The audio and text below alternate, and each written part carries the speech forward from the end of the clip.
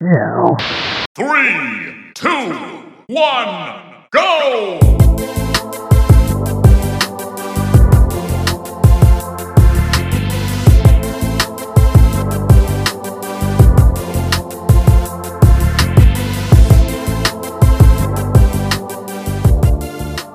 This is episode 78 of Cool Down Time, a weekly show about gaming's best and bootiest. I'm your technical mess of a host, Pablo, and joining me is my co-host, the graphically impressive Marco. Marco, how are you doing on this glorious weekend? It's been recording this on the weekend. It's been a busy one, man. I'll tell you what, this beer tastes phenomenal. It is soothing my soul as we speak. I almost poured it into a wine glass because I didn't get a chance to run the dishes yet, but I didn't want to be too bougie for you today. So I'm going to keep it simple, keep it in the can, as they say.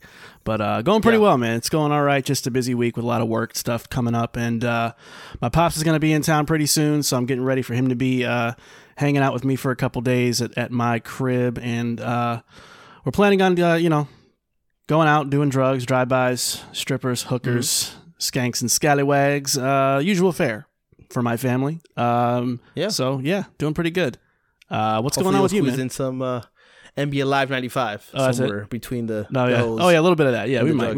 I don't want him to. Yeah. My dad, dude, he's that guy where he can not know anything about games, then pick up a controller and decimate me, and then just cackle. I love my father, but I hate my father also. It's a complicated relationship.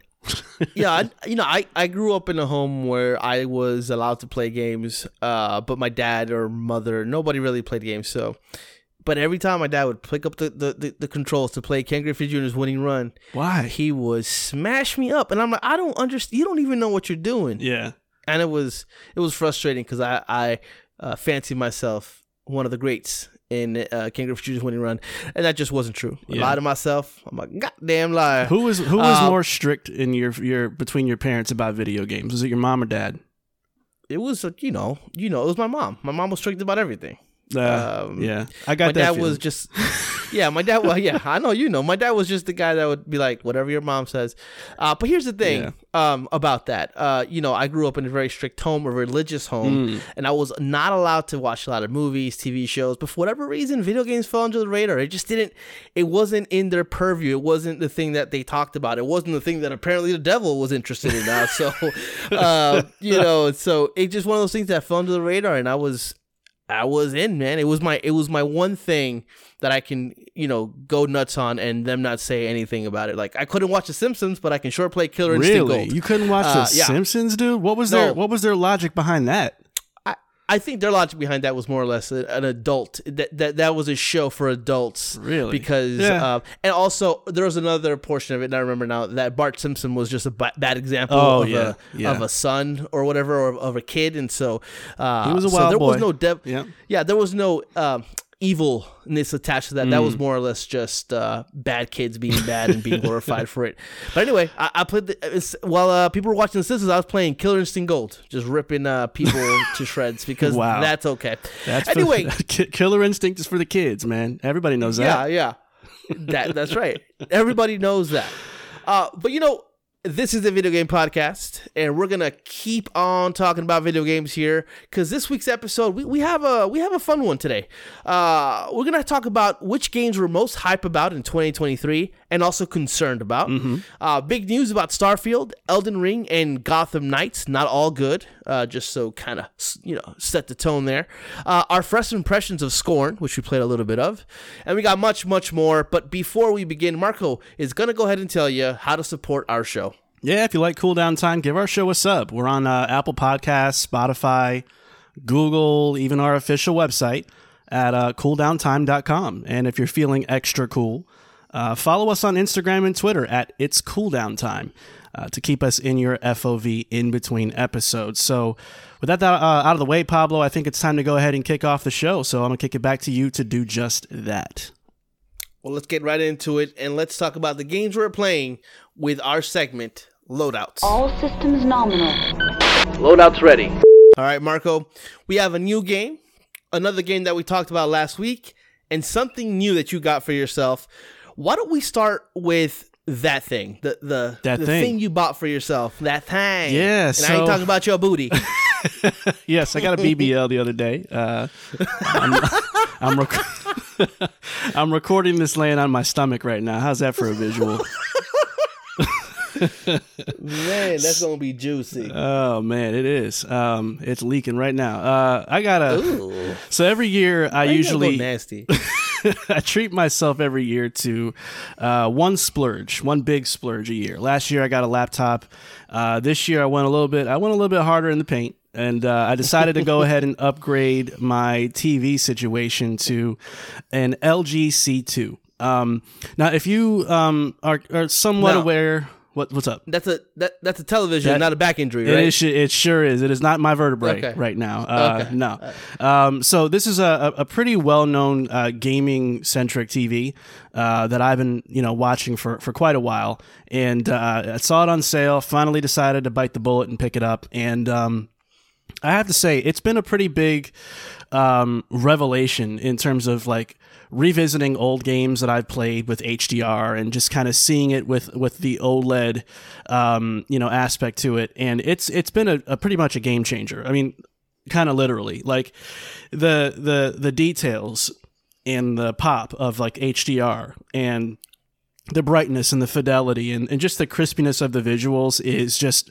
miles better than my previous TV, which I had calibrated and everything to be extremely accurate, and even this blows it out of the water with almost no effort at all. So it was quite a expensive purchase for me, but it's been well worth it, and I've been literally re-downloading all kinds of games that I've played over the years just to see how much of a transformation it is into the OLED, style of HDR. And it is a huge difference maker. So for any of you that are on the fence about, kind of graduating, in terms of like your TV setup, and wondering about OLEDs and if they're worth the hype, I definitely have to say they are. But I would say regardless of the TV you have, and this is more of a PSA, and I don't want to drag this out too long because it's going to sound a little boring to some of you, but your picture settings are half the battle of how your games look. A lot of people set up their TVs to be just like nuclear colors because they want everything to pop and be like super radiant and like that. But it's not really like the accurate way that a lot of these developers intend for their games to look. So if I were you guys, if you have a relatively new TV, I would go to a website called Ratings, but it's RTINGS.com. So they took out the A in Ratings. But if you go there and look up your TV's model, normally they'll provide picture settings that are like well calibrated and will bring out the best and most accurate picture for your TV. And that's a really good place to start, especially if you're on a budget and you can't, level up to a bigger or more like modern TV. That is a really good step to take to have a really accurate picture for your game. But yeah, overall, I love this TV. It's been great. I've not had remarkably any buyer's remorse. And if any of you have looked into getting an OLED TV, but you were afraid of like burn-in issues or things like that, a lot has changed and they've come a long way to kind of negate a lot of those pitfalls now. So, and this should be familiar to people who have heard of like the OLED Switch model that came out recently, and just that difference between the two is very real. And so I have to say it does kind of live up to the hype as a skeptic myself. So enjoying it. Yeah. Yeah, I think one of the biggest hurdles when it comes to calibrating a TV or a PC monitor is brightness. People always kind of want to blow it out, man. Go up, blow it out, and you honestly, when you look at when you look at that website, and you look at some of the settings for brightness, you're like, really? This is 40, so dark. 45? I can barely. Yeah, it's crazy. But believe me, it's it may not be the best for everything like movies or anything like that, but for your video game experience, for sure. And a lot of those TVs also have kind of like settings like 1, 2, and 3 where you can actually calibrate each setting to the specific need. And not enough people use that. I have I game on a monitor, and I have 3 different settings for each of my consoles, even though they obviously are the same in a lot of ways, specifically PS5 and Xbox Series X. There's some differences here and there that not one size does not fit all, and it comes to it comes to calibrating your 100%, monitor yeah, or 100%. television. Yeah. But I mean, that's great, Marco. I know last year, I don't know if this was your splurge, but I think last year you went all retro. Oh yeah, I did that too. That's right. Yeah. I forgot about that. Yeah, I went and bought a PS2 and an old CRT TV that I found on Facebook. Some old trailer trash lady had it and she didn't have no bra on. She just pulled up with the dingly dangs out there for everybody to see. And we were in a pretty nice neighborhood too when we made the deal. And she just came out there and it was nippy out there. Let's just say that. But the TV was worth it. It was pretty expensive though, but yeah, it was worth it. So it's funny how that 1 year later you're future proofing yourself. So Little bit. If you had any questions about Marco's gaming tastes or habits, just know they're all over the place. I don't in play. a good way. I don't play. Yeah, he don't play. But let's go ahead and talk about some actual games. Brand new release. I'm not going to say anticipated, but talked about Xbox exclusive, or at least console exclusive for now. I don't know the terms of the deal itself, but I know it's on Game Pass. And that's the little game called Scorn, a.k.a. the penis game, which is the game that everything looks like. Everything looks scorny. You know what I mean? And I quit. I quit officially is my last All day. right, welcome. I'm renaming the podcast to the Scorn Star Podcast. Oh, man. What? The puns keep on coming. Get it? Oh. Anyway, listen. Let's go ahead and Marco. Why don't you? I know you just talked about TV, but you had the most time with Scorn. I think. I don't know about that, man. I don't know. Okay. I played about an hour. I played less than that. Okay, so yeah, it's weird, man. Let's kick us off anyway. Yeah, it's a weird one because this game is extremely niche. And I'm sure you can agree. Jumping into it right away, it does not tell you anything. It's just like go in there and figure it out. And I didn't really do a lot of looking into what Scorn was, and there wasn't a lot of information about the game prior to release anyway. It wasn't until very close to the release where we got like the first 8 minutes videos and stuff like that. And I'm like, oh, this is actually really slow and very puzzle driven. And that ended up being pretty much the case from what I played of the full game. Very puzzle centric, very obscure. They just kind of drop you in a place and you go and you figure it out. And I didn't figure it out. I walked in and I walked around this weird, veiny looking construct, for lack of a better term, because I don't even know where I was. And all you find are these weird contraptions that you can put your hands in, and they kind of suck your fingers, and then it turns into this device that you can move objects around and do these puzzles. But there's really no rhyme or reason or objective that I was able to extract from the experience at all. So I found myself and the reason why I said I haven't played as much as you is because for about 30, 45 minutes or so, I was literally just wandering around and trying out these little different things that were stationed around that did absolutely nothing because it was like missing something. I don't even know. So I don't really have much of a problem with the game. It's just that the brand of niche and obscurity that it's going for doesn't appeal to me at all. It is literally, here you go. Go in there and do the puzzles and figure out what's going on. I will say the game looks good.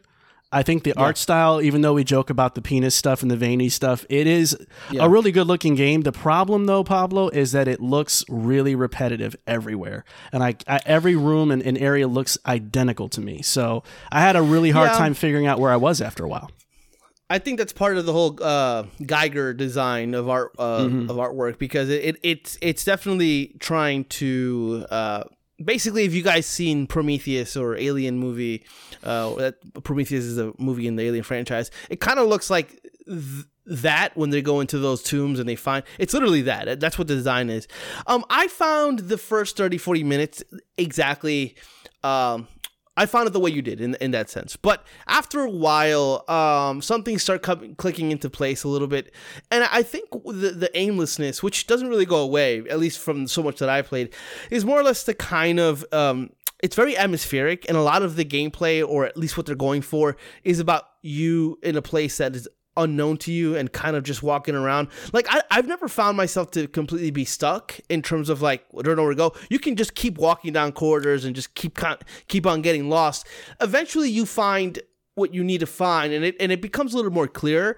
But there's definitely just trying to they're trying to use the ambiance of their artwork and kind of just have you play in it, sit in it for a long time, almost kind of admire it to the point where it's like, okay, what's happening? I think that a lot of the reviews are going really hard on the combat. It's not a game that is a first-person shooter.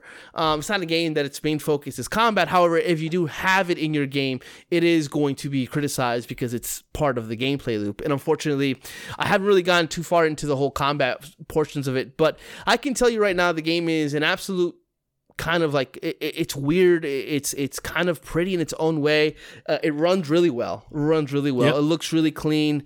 But unfortunately, I think it's too obtuse. It's too obscure for me. I think that whatever it's trying to do, I think some people will be fascinated by it. I think a lot of people will find the uneasiness of living or being in that world as interesting as playing the game.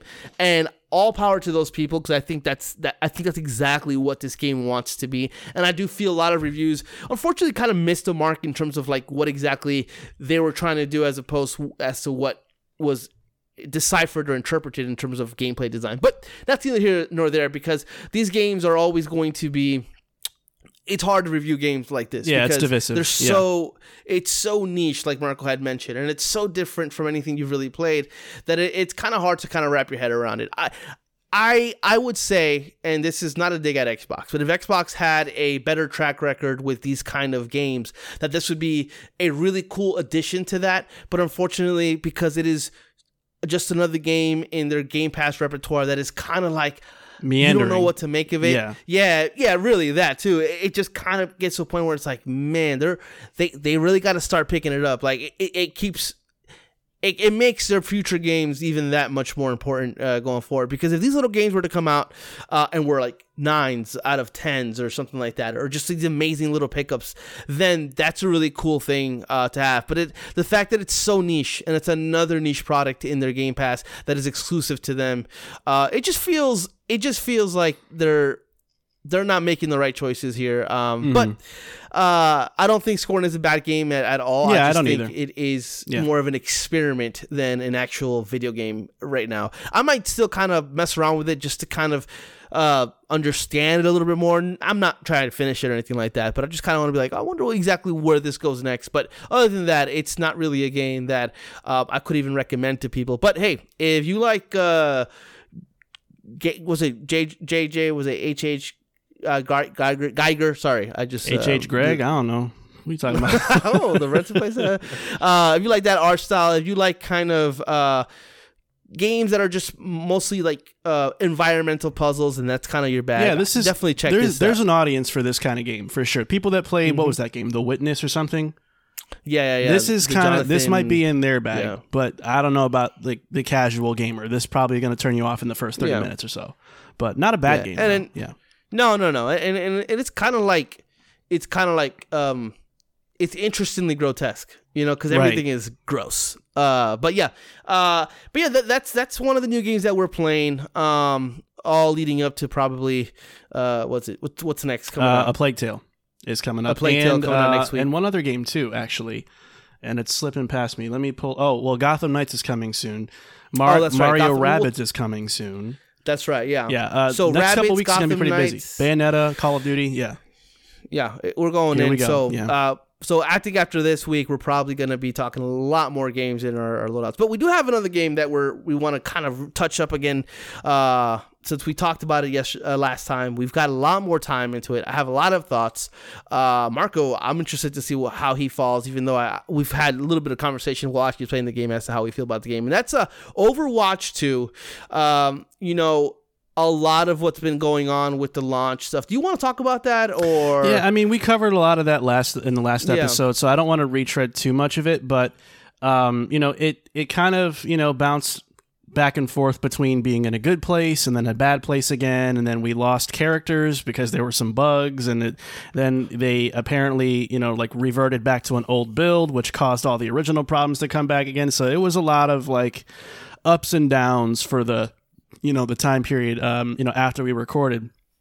last episode, and it's kind of I don't know if this is officially dead horse status, but I think it's just unfortunate that the game came out that way, and it's just infuriating that it showed up in that kind of shape, and really even now is still feeling a little rickety. But they're trying to get back on track, one step at a time, I guess, and just hopefully for the community that's there, which it seems to be a success. So I think 25 million players so far. 25 million. Yeah, in that's the first 10 days played. Something's going right for having that kind of crowd jump in the game, but keeping them is going to be a different story. Let me say, because I think overall, my thoughts about Overwatch 2, I'm a lot more positive than you, I think. Yeah. I feel... I tweeted this about, you can say Overwatch 2 feels a lot like Overwatch 1. You can say Overwatch 2 is not a big upgrade to what 1 did. And I think, and you can also say Overwatch 2 is great, because I think all those things are true. I think when you look at exactly what Overwatch 2 is doing, it's not doing much different in terms of a general idea of what Overwatch 1 did. Now, when you get down to the nitty gritty of it and kind of the meta of the game, there are massive differences, but not enough to where a 2 would make the game, would make that the difference. Like, part 2 is like, it's a whole brand new game. It's not that, but I am really enjoying the game. I like the new meta. I like everything that Overwatch 2 is doing, and I think it's kept it fresh enough to where I'm back into it. Again, never going to be like it was when it first came out, but I'm really enjoying my time with it. I play it every night, at least one game. I try to play with Marco, but sometimes I have to get on a little late, so I try to get one game in before going to bed, and I'm really enjoying it. I love everything that they've done with the new kind of map setups and the stuff that they've taken away. My characters that I play, I think whatever they did, the reworks that were done and the balances that were done with them worked really well. I love everything that they're doing right now. It's just more Overwatch, but I mean, come on, that's one of our favorite games of all time. So, I don't really have too much to say other than I'm enjoying my time with it. I think that it's going to be a game that I keep on my rotation for a little while. It really depends what Call of Duty ends up being, and it's a game that I'm happy it exists. I'm happy that it's better in terms of its connectivity, though. Like Marco said, there's still some times where you're like, hey, what's happening here? That queue for waiting for a match is, oh man. Oof. Yeah, you know what though? Playing Overwatch 1 before it was taken out, it was bad then too because of the role specific queue, and I don't. And them taking the tank down and to 1 and being 5, the queues are so long because honestly, tank is a meta. If you want to just play tank. That's kind of like what most people are having the most fun playing because of all the boosts and all the buffs that the game that class has got. But man, I'm really enjoying my time with Overwatch 2, and I obviously with the caveat that will it stick around in within my rotation? Well, that's yet to be seen. I can't say confidently that it will because at the end of the day, for all the differences and all the new things that the game brings, it does still feel like Overwatch, down to the same maps in some areas. Maybe they turn one map to twilight, to day, to night. But as it stands, I don't know if this is more because of what Overwatch 2 has done or more because of what Overwatch just is. I'm really enjoying my time with it. Marco, how about you? Yeah, I'm more of the latter. I think any enjoyment that I've gotten out of Overwatch 2 is not necessarily exclusive to what Overwatch 2 is doing. I think that it's just the formula of Overwatch still does something for me. But overall, I find a lot of the changes personally, a bit messier than the Overwatch I remembered. In particular, I think the game is way more aggressive and offensive minded than it was in its old iteration, right? So as a healer, it is borderline exhausting, and I'm not saying that to be dramatic. It is an exhausting experience to have to play as a mercy main and healing people because everybody is getting, basically decimated and people are dropping like flies. So the amount of thinking and brain work that I have to do, because you got to think like I'm trying to, look at who's on my team, how much health I know they have, and constantly thinking, okay, I got to go check on this one. I got to go look at this person. I got to see how they're doing. And with the more offensive focus, that thought process is like tripled. So I feel like I'm almost overheating mentally, trying to remember to check on people, heal them, go dart over to them, and try to evade because, you know, it's so offensive minded that I'm now a target more than I used to be in the first game. So it's one of those experiences where in Overwatch 1, I can play that all day, all night, you know, and we did that. We were, 4 or 5 hours at a time, like just stopping to eat and we get right back on. This for me is more like I can probably play about 4 or 5 matches and then my brain is like completely shut down and I'm just like, I can tell I'm just like looking at my TV, but I'm not looking at my TV kind of thing. And I'm just like spacing out. And that's usually when I say, this is my last one, I just think that aggressive pace is something that I'd like to see. I'd like to see what they do with that in the future. I don't mind that it's more offensive. I just think that right now, especially with a lot of new players, they're playing it in a certain style that is very aggressive, and I think that this game maybe allows a little bit more of that than it should. So I hope they dial it back a couple of ticks. It could still be offensive, just kind of figure out ways to tone it back a little bit so that there's more ebb and flow to the matches, and it's not just a kill-a-thon. And I think I might be more able to enjoy it. I think the problem here is the skill gap between experienced Overwatch players and new Overwatch players. And what I mean by that is if you're a diva and you have 600 health and your bullet damage has increased and you're basically able to fly around the map, push people quite literally around and do stuff to where like you're protecting your team but also up in front. If you run into an experienced diva that can do that, and then you're playing as a Genji or any kind of DPS main, and you're just rushing, you're getting completely destroyed. Like there's only 5 teams now, so team kills are a lot more prevalent and happen quite often. Or at the very least, one guy sticking around and 4 people are dying, and it takes a while to get back to the objective, so on and so forth. A lot of that stuff has to do with just the fact that the skill gap is so new still to some players that they are not playing. And I'm not gatekeeping. I'm not saying they're not playing the right way. There is a way to play the game. There's objectives. There are things that you have to do in order to win the game. So in that way, some players are not playing the objective. They're just playing a team deathmatch, which is weird because there's also a team deathmatch component that you can actually go to. Yeah. So it's one of those things where I think any kind of sweaty multiplayer game, KD is king in a lot of those scenarios, though shouldn't be the case here. I think eventually it'll kind of just kind of level out a little bit, and we'll be able to kind of jump in there and really get behind the objective and really really play. Because there's times where you and me playing, it's like me at the objective, and it's just you and I sitting there, and everybody else is like out doing stuff, like trying to get kills. It's crazy. So, but yeah, I mean, you got 2 guys here who played this game quite a bit and just sound like we're gatekeeping and complaining about it. But I mean, it is what it is. I mean, we know we like the game. We like the game because how much it's not like Call of Duty. You can play however you want. I'm just not going to heal you. Yeah, that's all. But also it's like we like these games because they're rewarding in different ways. It's not about the death, like it's not about kills. You get eliminations by just eliminating someone, even if you only did like 2% damage. I get assists from healing people while they're firing at somebody. So yeah. So it's not really about that, but it'll level out. People will learn. People will step away from the game, and eventually, I think we'll be right back to where we were couple of years ago. But we'll see how we are if it's a game that we kind of want to stick around with.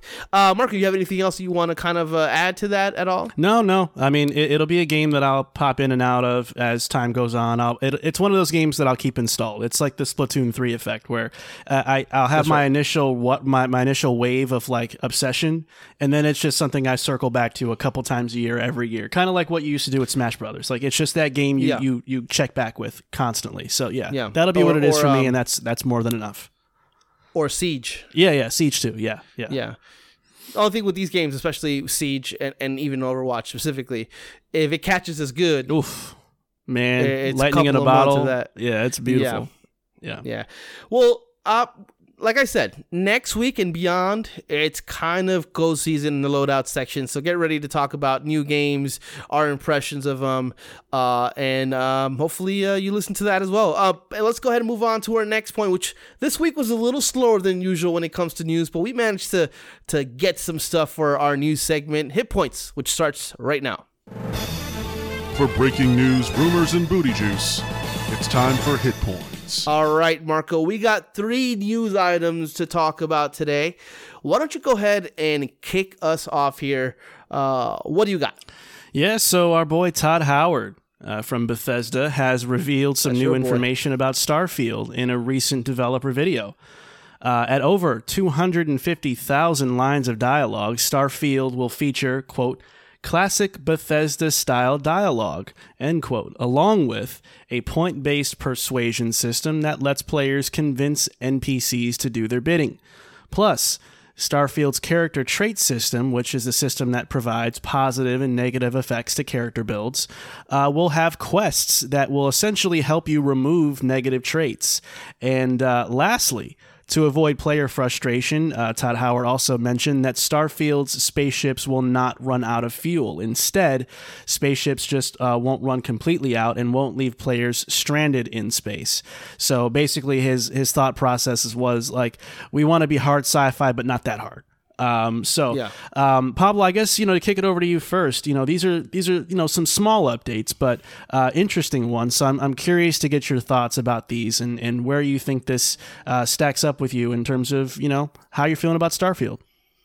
Yeah, we're getting these small details are kind of filling the gaps here, and we're kind of seeing the bigger picture as time goes. This is a game that was supposed to come out in a month, so it's good that we're getting more information because they have the base of the game ready to go in terms of how it's going to work. So I'm glad they're sharing this stuff. With the fuel stuff, I like that. It was more or less like, hey, you can't go to that planet yet because you need to stop at this fuel depot to kind of like get more fuel and so that stuff like that is in the game, and I think that's fine. I think it would be kind of boring to go, hey, I want to go all the way to the other side of that planet and just step on it. And I think that's kind of also part of it, kind of pacing, just like just in a ship, just going from one area to the next. If they stagger that by you forcing you to stop at these interesting locations, then that could be a little bit better for the flow of the game. So I'm confident in what they're doing here. I think they're a lot of the stuff is a lot of smart in design in terms of the newness and the oldness, and keeping this a Bethesda Western RPG fare with some of the stuff like the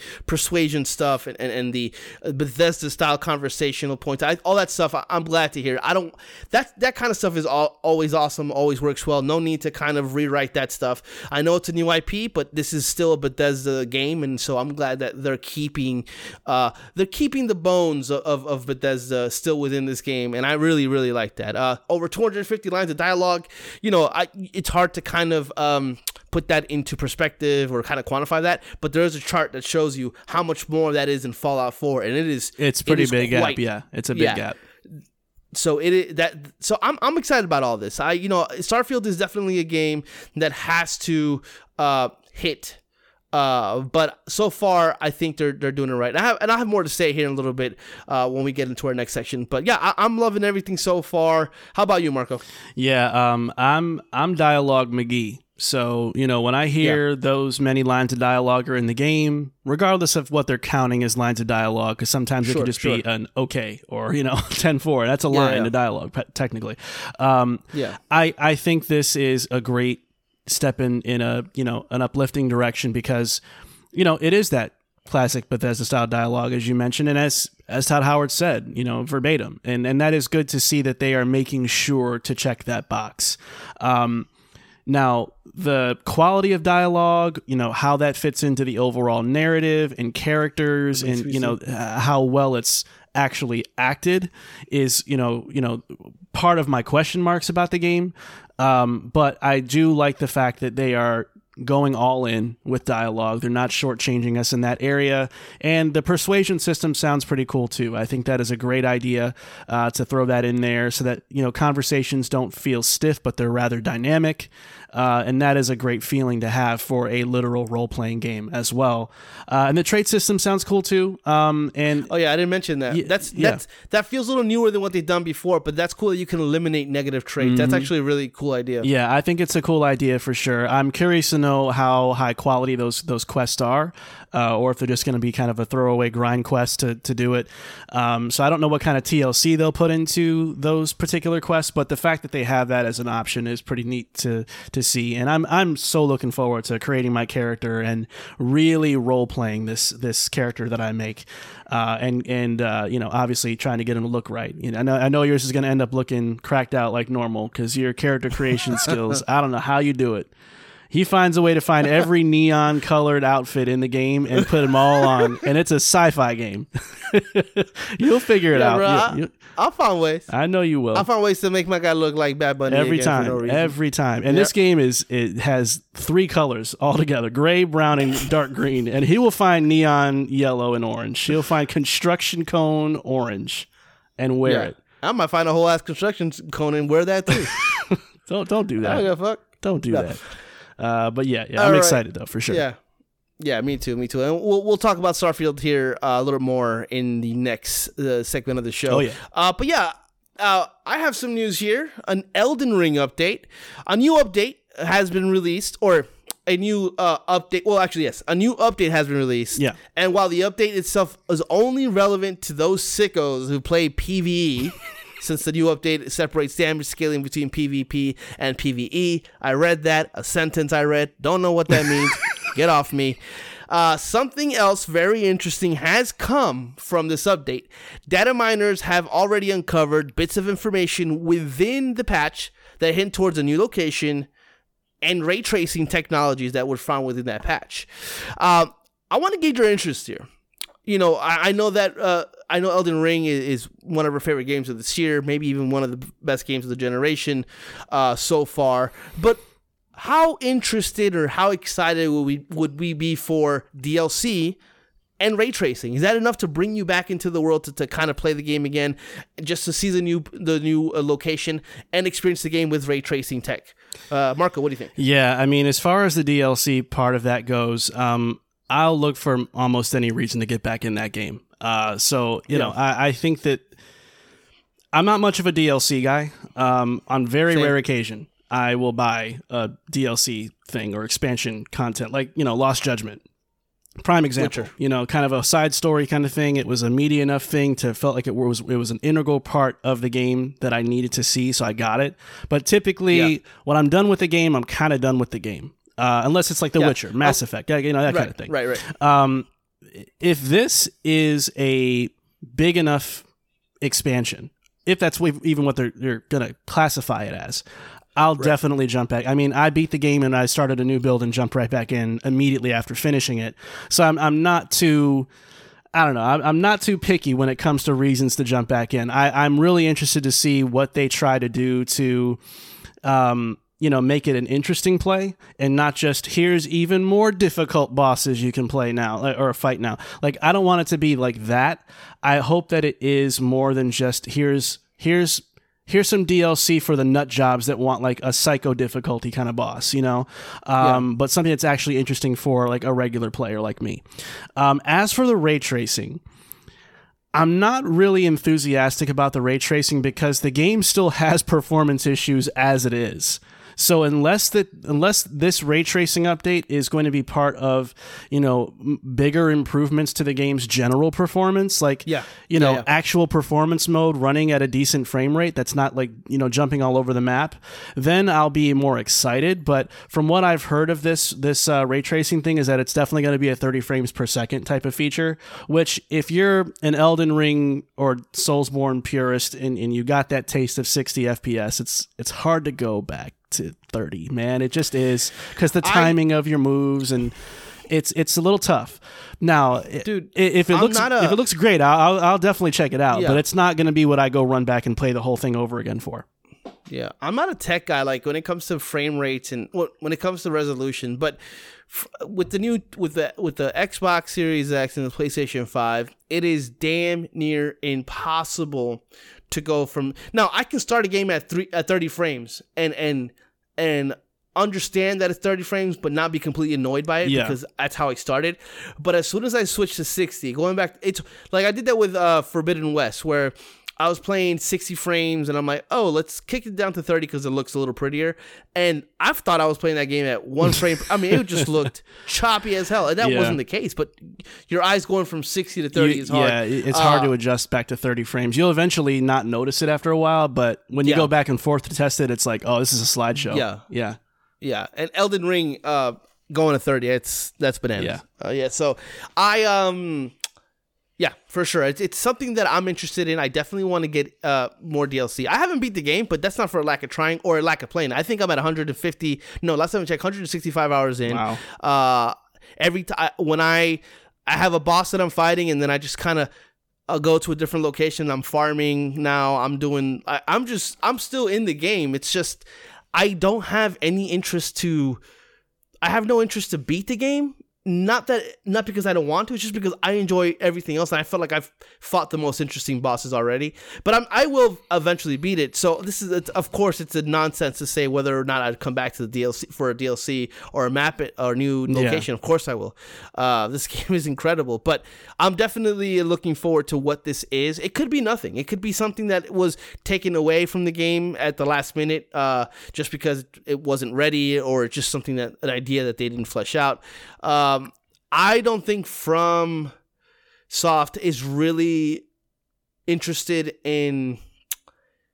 I don't always feel they're interested in continuing to support a game. They're always on to the next one in a lot of parts, and there's rumors are that they already have a game ready for next year. So like I don't know if we'll see more of DLC down the line for Elden Ring, but if we do, I'll be there. So Last bit of news we got. Speaking about 30 frames, what do you got, Marco? Well, Warner Brothers Montreal has revealed that Gotham Knights will only run at 30 frames per second on consoles with no performance mode option whatsoever. Despite being a current-gen only game, producer Fleur Marty stated, quote, "Due to the types of features that we have in our game, like providing a fully untethered co-op experience in our highly detailed open world, it's not as straightforward as lowering the resolution and getting a higher frame rate," end quote. So Pablo, what is our take on this news, and is it safe to say that a 60 FPS option should always be the standard for home console games moving forward? Yeah, to answer the latter part of that question, absolutely. Especially if your game is a next gen or a current gen only game. You know, because this game was supposed to come out on previous gen consoles, and they decided against it because obviously they wanted to get the best performance. They wanted to avoid the Cyberpunk situation. All understood. They move up the date to the game, and it seemed. Look, I understand that it's not as simple as lowering the resolution and upping the frames. Of course, it's never that simple, right? Making video games is hard. I get it. And we also mentioned just previously, not even a couple of minutes ago, that once you start a game at 30 frames, you're really not going to notice it in terms of like how choppy it is. Or that much is true. However, there is a standard in which we're expecting, because this is the console generation of frames and resolution, right? You're not seeing this massive graphical upgrade from previous consoles. What you are seeing is games running at a better performance rate, a higher resolution, higher frames. And the fact that this game doesn't even have the option for that is kind of insane to me. Now, I could sit here and be like, all right, well, it's a proprietary game engine that they're using, and maybe there are certain things no, they're using Unreal 4, which is an engine that many people have used and many people continue to use. It is the most popular gaming engine, so much so that a lot of people who are using proprietary game engines are now fully switching to Unreal 5. So it's just a little bizarre that, you know, not understanding what exactly he meant by the untethered co-op. I know the game is co-op, but I don't know how that affects what. I just don't really get it. How are you doing this game, releasing this game as a next-gen only title, and not even have the option for 60 frames? And what bothers me is if this game gets decent reviews or is purchased by my brother who has the account, because I'm not really that interested in it, or if something that I end up picking up. I bet you anything in 3 months' time, we're gonna get an update with the 60 frames. This is just not ready. It's what this kind of screams to me. They're not ready for prime time. I was gonna say the exact same thing. Yeah, so it's a little frustrating because, you know, it happens a lot when we're adopt the game for the first time. It comes out and we're day oneers, and then a couple of months later you can play this game, for example, Forbidden West, at a 60 frames, you know, 1440p resolution. It's like it's frustrating, and I think going forward, I don't think it's too much to ask for a game to be standard 60 frames and at the very least 1440p. And if it's 1080, fine, but do like Dying Light 2 did, where it looks great. Like it's like a really good, And later they have the option. They even added an update later for a balance. Yeah, they did. Yeah, they showed. Proved your point. But yeah. So at the end of the day, I think frames need to be standard because this is what these consoles do best. They have all these tech, and everybody's talked about the SSD and all that stuff about these consoles and what they can and can't do.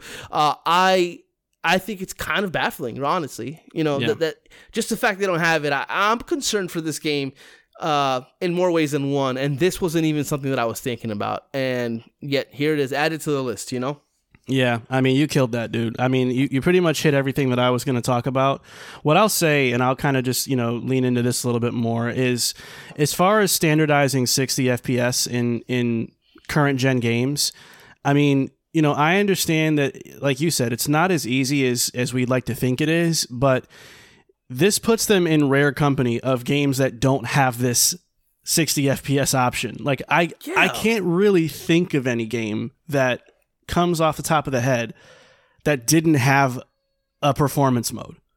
I'm genuinely like kind of blanking out here. There might be one or two, but this is not a very common occurrence right now. And I think it's been made pretty clear that resolution is nice, but performance is king. Like if it is literally tough to play your game because of frame rate issues or just having a low base frame rate, like that's really hard, especially when people can go to the PC version of your game and play it in 60 FPS. Like, so now you're kind of popping a squat on your own console SKUs and basically funneling people to your PC version. So now you're kind of getting in your own way, and also the timing of this kind of irritates me too. So close to release, you finally, and you say it in a Discord channel, no less, right? Like, so you're clearly trying to bury this away. It backfired because now everybody knows about it, and you did it literally days before launch, and now you have pre-order dollars, unless people want to cancel their pre-orders, obviously, but now you waited it out long enough to kind of get people to come in and agree to buying this game, and now you're letting them know what it's not going to have. So I think it's pretty garbage, honestly, that they did this. And, like you said, this is not the game's only issue or potential issue. This game looked dry and bland and boring virtually every time we saw it. So, like, you're adding this to that mix, and now you want us to go and spend full price on a console version that is literally technically inferior to what we can get on the PC, and it's current gen only. Like, nothing about this is excusable, really. I mean, it's not the greatest crime in the history of performance issues in video games, sure. But it certainly isn't a good thing. But also the explanation is about, it's tantamount to you wouldn't understand. Is basically what he's saying. It's 30 frames because of our untethered. You wouldn't understand game development problems, which is kind of a cop out because it's hard to argue against the professionals, right? But I mean, you look at other games. Madden has a performance resolution and a middle balance option. All these games have it. Like what is it? God of War Ragnarok has a checkerboard 4K 60 frames on next gen that's coming to the consoles, and it's also a game that's on both. So it's weird. It's a weird kind of misstep because they should have known this was a problem and they should have gotten ahead of it fairly quickly. Yeah, no doubt. But we'll see. I mean, I want this game to be good because I think that the Gotham, the Batman games, at least the first two games, are really good games. And this is the same developer that did Gotham Arkham, the Arkham Origins, which I liked. So I really hope that they do a good job. And I hope that all this is just kind of blows over and it just becomes kind of like, oh yeah, this is just 30 frames, this is what it is. Basically, I hope this is the biggest issue that they have, but I don't think that's what's going to happen there. But we'll see when the game comes out. But yeah, that's going to do it here for our hit points. And we're going to move into the main event of the show, which we like to call the Checkpoint Chat. It's time for the Checkpoint Chat. After all the delays, announcements, and details about the upcoming state of games for 2023, we now have a much clearer picture of what to expect next year. So let's talk about 2023. Marco, why don't you kind of fill everybody in on the format as to what exactly how we're gonna kind of tackle our 2023 games preview this year? Yeah, so we basically broke this down into 3 different categories. So what we're gonna do is we're gonna choose the 3 games we are the most hyped for, plus 1 honorable mention. Then we're gonna switch to the 3 games we are the most concerned for, along with a dishonorable mention. And then we're going to both choose a dark horse pick of 2023 of a game that we think could quietly or secretly end up being one of next year's best, with an honorable mention as well. So we're going to go round robin in each category, and they're going to be from 3rd up to 1st. So that way, you guys will know kind of how we're ranking them as we go. But that's basically the gist of it, man. So I'm kind of ready to get started if you are. Yeah, I'm ready to get started. So let's go ahead and let's have you start us off. Yeah, so we'll start with the games that we are the most hyped for 2023. And I'll start off with my honorable mention, and then I'll kick it over to you for yours. My honorable mention for next year is Final Fantasy VII Rebirth. So this is the second game in what has now been confirmed as the trilogy of Final Fantasy VII remakes. And I, obviously, as a Final Fantasy nut, this is a super exciting game, especially after how much I adored the original remake and the integrate DLC with Yuffie. I am so hyped for this. Now, the reason why it's only an honorable mention is because we really haven't seen a lot of it, so I want to get a better feel for what they're doing in terms of improvements. What's the combat system going to evolve into? Who else is going to be in the game? I want to see more locations and get a feel for what they might be trying to do with the story changes and stuff like that. All we really got was a teaser, and the teaser was enough to get me excited, obviously. But I just want to kind of wait and see more before I can really say, okay, this is for sure a top 3 game that I'm most hyped for. But that is my honorable mention. Let me kick it over to you, Pablo, and tell me your honorable mention game. Yeah, funny enough, a lot of my reasoning behind this being a honorable mention are kind of the same reasons that you have. And my honorable mention is Final Fantasy 16. Now, obviously, my mainline Final Fantasy game, not really that complicated to be excited for. Yeah. Easily would have been in my top 3. My problem with the game specifically is that it's coming out in summer next year, and I still have not seen a lot of it. Like, sure, they've shown a lot of actual in-game stuff and even portions of combat, but I want to know how the game plays exactly. Like, there's a lot of stuff that they're talking about big matches between the summons and all that stuff. All looks great. All of it is exciting. I just don't know how exactly that plays. I know exactly how it kind of is going to develop within the game itself.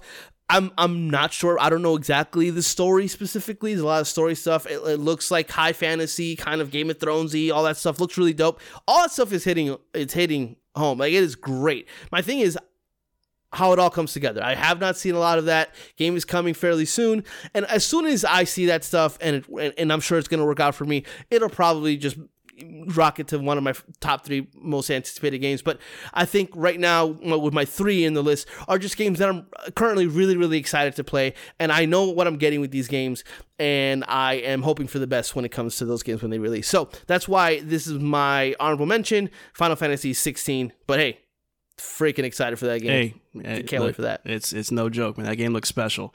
But that is our honorable mention games that we're most hyped for. But now, Pablo, let's get into the official top 3 that we each have. And I'll start with my number 3 most hyped or anticipated game of 2023. And that game is Marvel's Spider-Man 2. I love Insomniac Studios more and more each day. They just continue to produce well-made, polished, great-looking, and fun titles that just keep delivering. And I gotta say, as soon as Spider-Man 2 was revealed, and this is coming from somebody that is not a big comic book guy, I looked at this and I thought, man, this could be really special when you have Peter Parker and Miles Morales in the same game. I think that is kind of a dream come true, being able to see them kind of, fight together. And then you've got Venom pulling up, and he's a fan favorite, obviously. This game just has all the recipe or all the ingredients in the recipe for a great sequel. And my biggest hope is that they managed to keep the open world traversal fresh and interesting, maybe make it a little less collectathon-y that's out there scattered across the map, and figure out some new and clever ways to keep the side content captivating. But otherwise, I'm coming into this game with a lot of confidence, and I don't feel like they're going to let me down. So that's why I got this at my number 3. But yeah. I like that. That's a good one. Didn't make my list, but it's bubbling somewhere down there. It's probably top 5. My number 3 game, it's a game that we just kind of found out about fairly recently, but those who know me and know us, really, we're big fans of the Yakuza series, or Like a Dragon series now, and that's the announcement of Like a Dragon Ishin, or as the title shows, Ishin. Yeah, because you got an exclamation on that host, so you got to yell it. And I scream so loud. Got to yell it. Look, there was a 2000 and I can't remember the details. It was an older game. 08 I think it was called. Yeah, but this wasn't. There was a first one called Kensan, well, Like a Dragon Kensan, and then this was a sequel, Ishin. And for all intents and purposes, in terms of everything that I've seen, people love this game in Japan, and I am excited to finally play it here. But the added flavor to it is that it is a remake for current consoles, or at least the current crop of consoles, and I am very excited about that. Like everybody who's ever played a Yakuza game or Like a Dragon game, those stories are incredibly well told. Character development is top notch. They understand how to execute every single time, even with their spin-off series. Even though Marco didn't like too much the story of the first Judgment game, I still think the character development in that game is absolutely outstanding. And I just love what they do with the series, and the whole setting, kind of like feudal Japan with the samurai, all that stuff is super, super dope. One of the things the developers of Like a Dragon said is the success of what they saw and the West's interest in samurai culture with what's that game that came out on PlayStation? Don't do this. Ghost of Tsushima. Ghost of Tsushima, yeah. When that game came out, people were really excited about that and really played it and loved it. So they felt motivated to kind of release this game to the Western audiences, and I am happy they did, because this game looks great. I love that every spin-off it's a little different in flavor, with the mainline series now being turn-based RPG. This game series runs the gamut in terms of gameplay, and I love how kind of Bushido Blade-y this kind of looks, and how everything is kind of just it's super gory and super bloody and super hyper violent within what they're trying to do within that environment. I love it, and I can't wait to play this game, and I don't have to wait much longer, because it actually comes out in February, which is another added thing to it's why I'm so excited, because it's right around the corner, and it looks freaking dope. So I cannot wait. Yeah, this one is a banger. This was one of my contenders for honorable mention, but yeah, I mean, when we saw it announced at the State of Play, it was like, oof, man, instantly, like there was no debate. I'm buying at full price. No question. Yeah. It's going to deliver. I have every reason to believe it will. But I don't think any of those games have ever really dropped the ball. I mean, honestly, there's been some dry Yakuza games, like 4 and 5 were a little stale, but they've been like on a steady flow of like really good games for a while now. So yeah. Judgment, Zero, with Like a Dragon that just came out. Man. Can't go wrong. Yeah. Great. Let me go ahead and jump in with my second most anticipated game of next year. And this one is The Wolf Among Us 2, a Telltale series. Now, this, if you never played the first game, it is an episodic crime noir adventure game, kind of point and clicky by Telltale. If you played their Walking Dead game before, it is very similar to that, but 10 times better. It's based on I agree. It's based on a comic book series called Fables, which is essentially this really gritty New York sort of twist on bringing all these whimsical characters from all these fairy tales and putting them in like reality. And they are, some of them turn into prostitutes and some of them turn into detectives. And you are basically playing as the literal big bad wolf. And he is the protagonist. And man, the first game was so incredible narratively. The voice acting was awesome. The style is awesome. I think if you play the series, if you play on Xbox Series X, they have enhanced the game so that it looks and runs and sounds and has auto HDR and all the bells and whistles now. So it is really good to go back to this actually. Yeah. And the second game, that when that trailer dropped, I damn near lactated. So I played the first game this year just to kind of pop it in. The number one improvement is no more stuttering. Those Telltale games are stutter monsters, bro. Like Chuggy McGee. like screen tearing. I'm like, this game looks great, but it don't look that great. Like the terrible engine, but no, that the Xbox Series X has improved that, if not negated all gone. that. So it cleaned it all up. Yeah. So this one is a huge one for me, and it was almost weird to see it in my top 3 because I thought, like, man, shouldn't I have other stuff on this, on this top 3? But man, the more I thought about it, I went back and rewatched the announcement trailer. I'm like, oh, this is an absolute must for me to have it in my top 3. So yeah, it landed in my 2 spot. So I'm hyped. It was my honorable mention as soon as I had, like, when I started doing this, the first game I put there is like, maybe I can't put this in my top 3, but it's my honorable mention. But when I decided that 15 wasn't going to be, 16, Final Fantasy 16 wasn't going to be on my top 3, I bumped it down. But yeah, gotcha. I am super excited for this. Yeah, for man. Sure. My number 2, I didn't go too crazy. We could have gone here and just gone for the shock value, even though I don't think Wolf Among Us 2 is a shock value pick at all. That is a genuine great game that's coming next year. But my number 2 is Starfield. Could easily, honestly, be in my concern list based on everything we've seen. But, I am going to apply the thing that never has failed in history, and that's too big to fail. That's never failed before, No, I do. Here's my thing. I think that Bethesda has a lot to prove, and I think that Xbox needs this game to be great. And I am confident that if this game is not ready come the first half of 2023 and not ready come the fall of 2023, they will delay this game. This is the Halo-ness of it. I don't think they're going to fuck around with this. I honestly don't. I think that when this game comes out, it's going to be the best possible game that Bethesda could have made. Now, that may not be for everybody.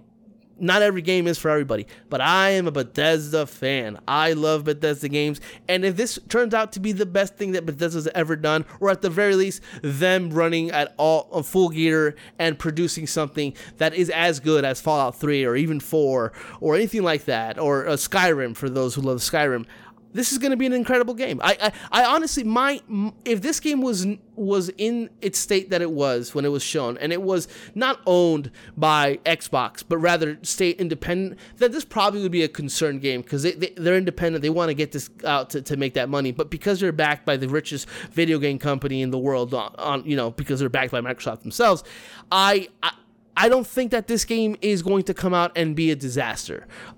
It's going to come out, and people who are not a fan of these games are not going to be a fan of it. Those voices are going to be sometimes louder than those who are fans. That's neither here nor there. But for me, as a Bethesda fan, as a fan of what I've seen or the ideas of what Starfield is, I honestly think that Starfield is going to come out when it's ready, and it's going to be fantastic. That doesn't mean that we shouldn't be concerned, but I choose to kind of turn a blind eye to that because I am being way too optimistic about this. But I also think that if all those things are true, as to what I'm saying, if Microsoft feels that this game cannot fail for them, if Bethesda feels that they've actually pulled it off and made their next great IP, then all those things coming together, we're about to get something special. but that's kind of where I sit. So Starfield is my number 2 game. Damn near my number 1, but we all know what that is if you guys don't. Yeah, it ain't that hard to Marco, figure out. what is your number?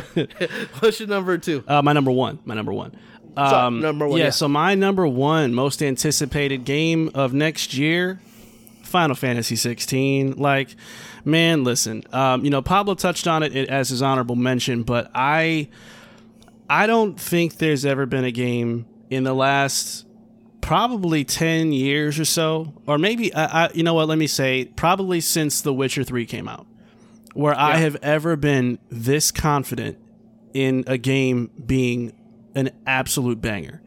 Normally, that is a sound clip. Whew, I don't get like this often, but my track record's pretty solid, if I say so myself, when I get that feeling in my gut, and it's not acid reflux.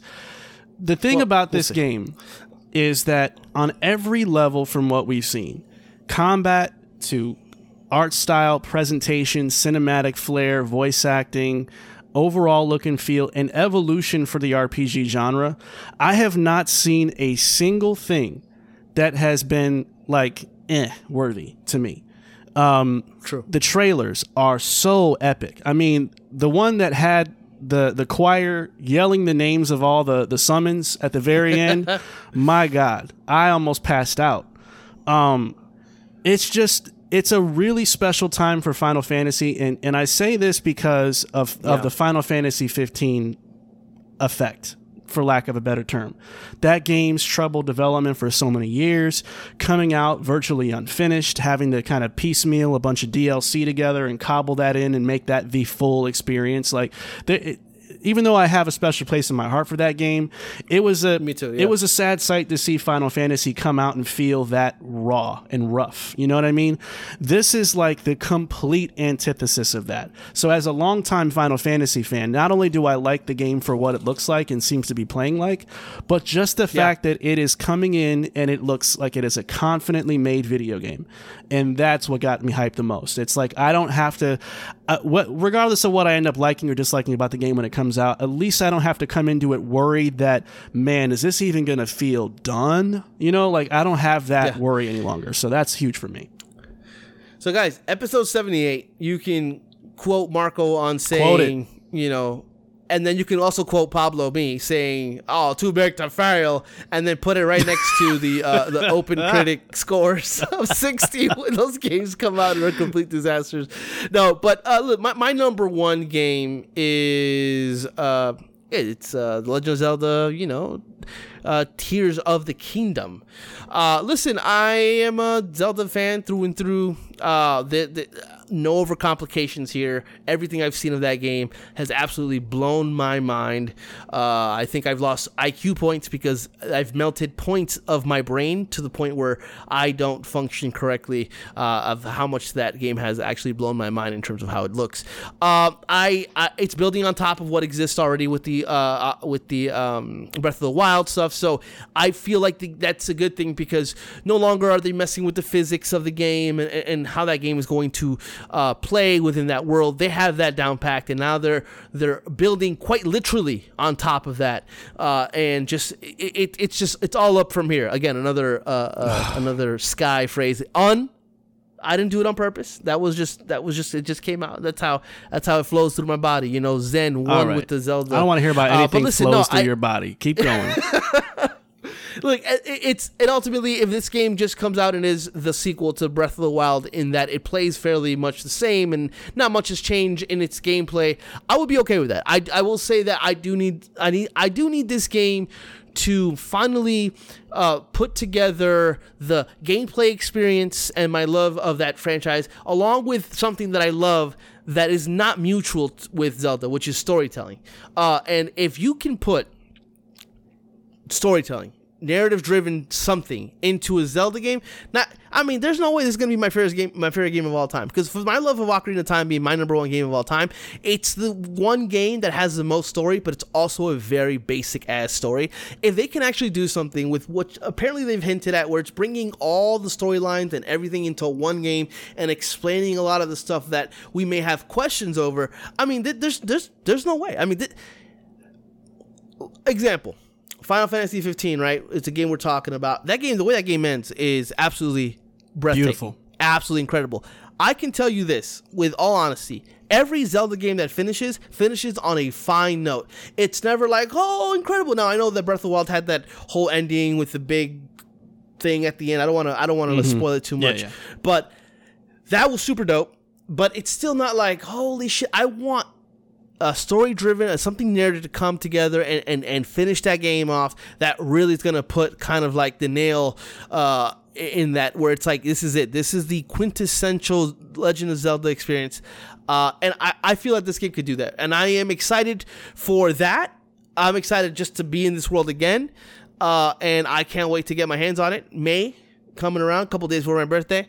So this is definitely a game where I'm no life in this. Oh, I bet. Yeah. But when I low life Ocarina Breath of the Wild, it wasn't like a week. It was like 2 months of my life. It was just every single day, and I can't wait to do that again. It's going to be incredible. You smoked that because, some of the stuff you were talking about just now with Breath of the Wild is the reason why I couldn't put this in my top 3 or honorable mention, because I need to see the needle move with storytelling. Yeah. I want to see the needle move with basic combat, and I want to see that an ending that's more than just fine. You know what I mean? Like, I need to see the next step up. What is the next rung of the proverbial ladder for Zelda with this game? It's been quite a few years since Breath of the Wild came out, and I love that game to pieces. I really, really do. But I want this to be more than just a sequel that relies on, and I'm not saying that this is what it's going to be,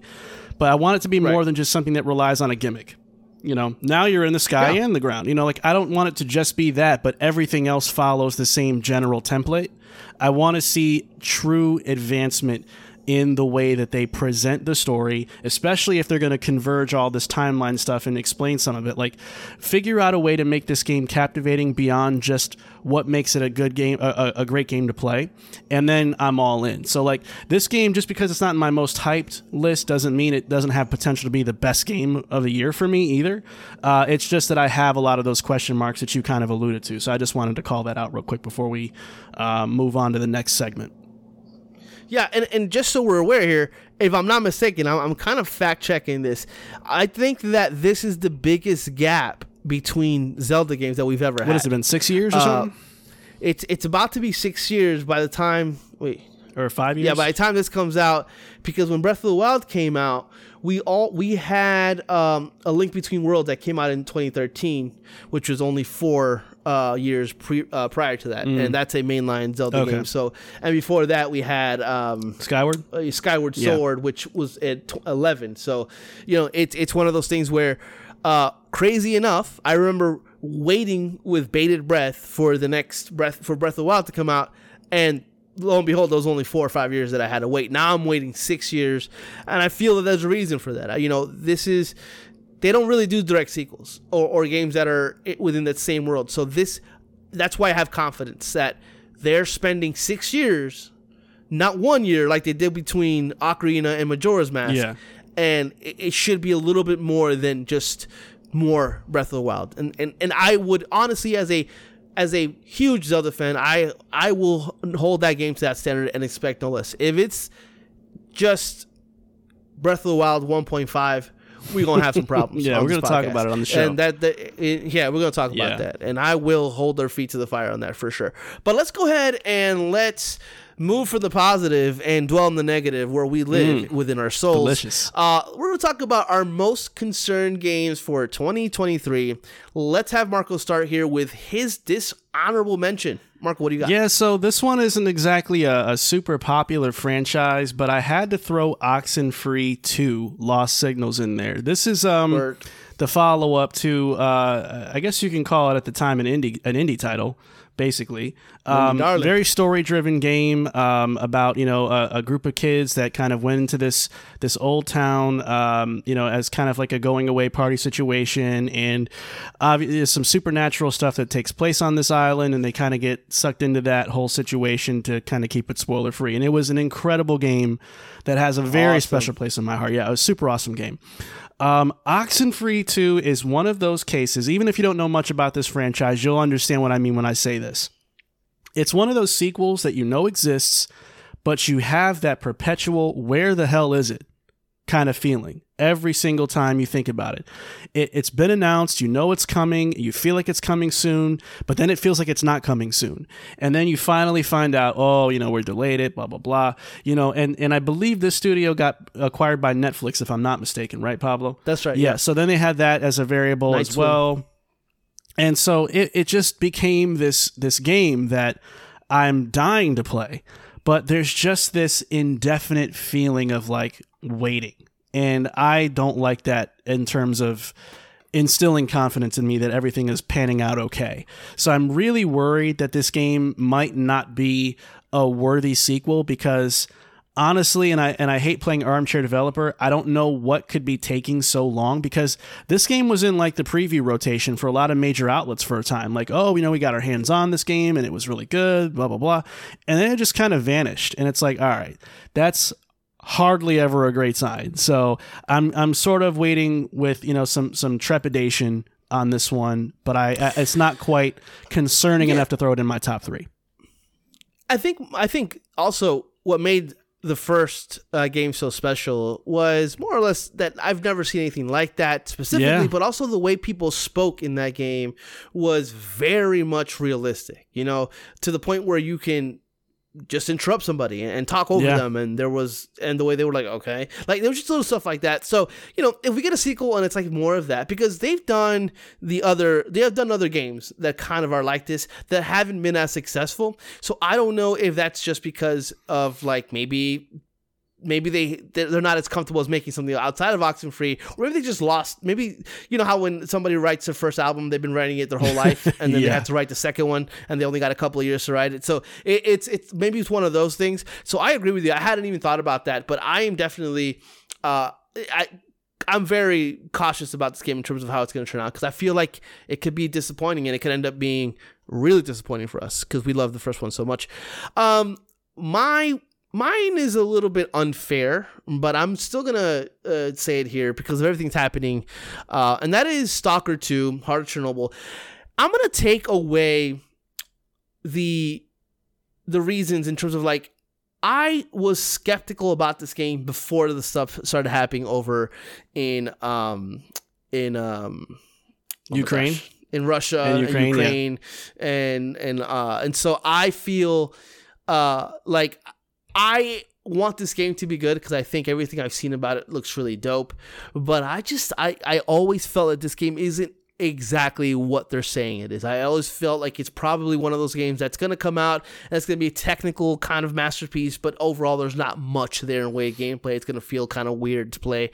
And I am concerned because, this is another one of those Xbox Game Pass games that they are talking about, they're talking up, and it has to hit. And unfortunate reasons aside, I don't know if what they've already have and what they'll continue to build on and what they'll end up finishing is going to be a game that is going to do any better than what Scorn is doing on OpenCritic right now. So I'm concerned about that for that reason. And I don't know. I don't know. I hope that this game turns out great obviously for that developer, going through the adversity they're going through and coming out the other end with a great game. That's my wish. I want this game to do so good. I want to talk about it within the best games of next year for sure.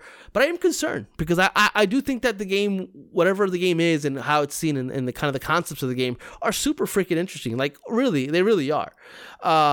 And I just want to see. I want to play a good game with some freaking cool teeth tech, please. But that's my honorable mention. What do you got here for your number 3? Yeah. So getting into the top 3 games we're most concerned about. My number 3 is Pikmin 4.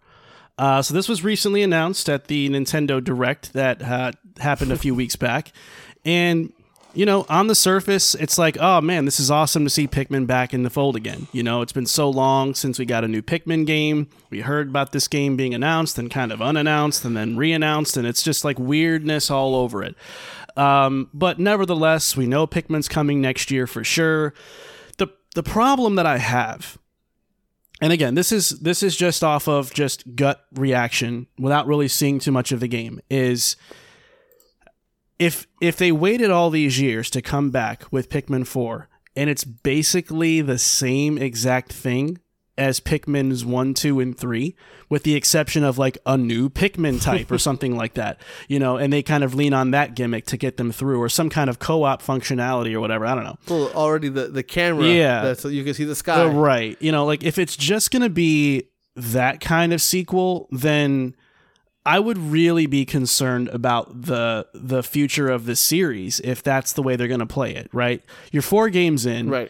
You really haven't iterated too much at all since the very beginning. And we're talking GameCube days here, right? So, like, it's been a minute.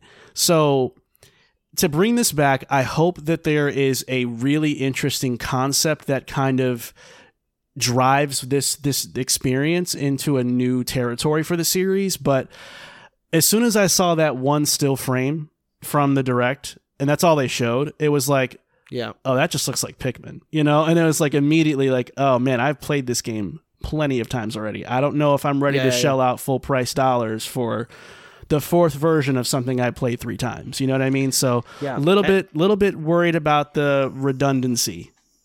And Nintendo goes through waves where they're releasing fire, and then they're releasing questionable games and they have a really, really weird bad run. But hopefully that's not the start of that, because I don't want that for Nintendo. No. Nintendo's been killing it so far. My number 3 in the games that I'm most concerned for, it's Suicide Squad Kill the Justice League. We're already seeing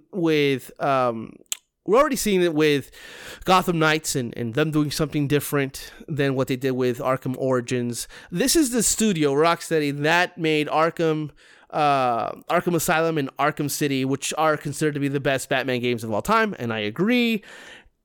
They also made Arkham Knight, which is, I think, actively a bad game.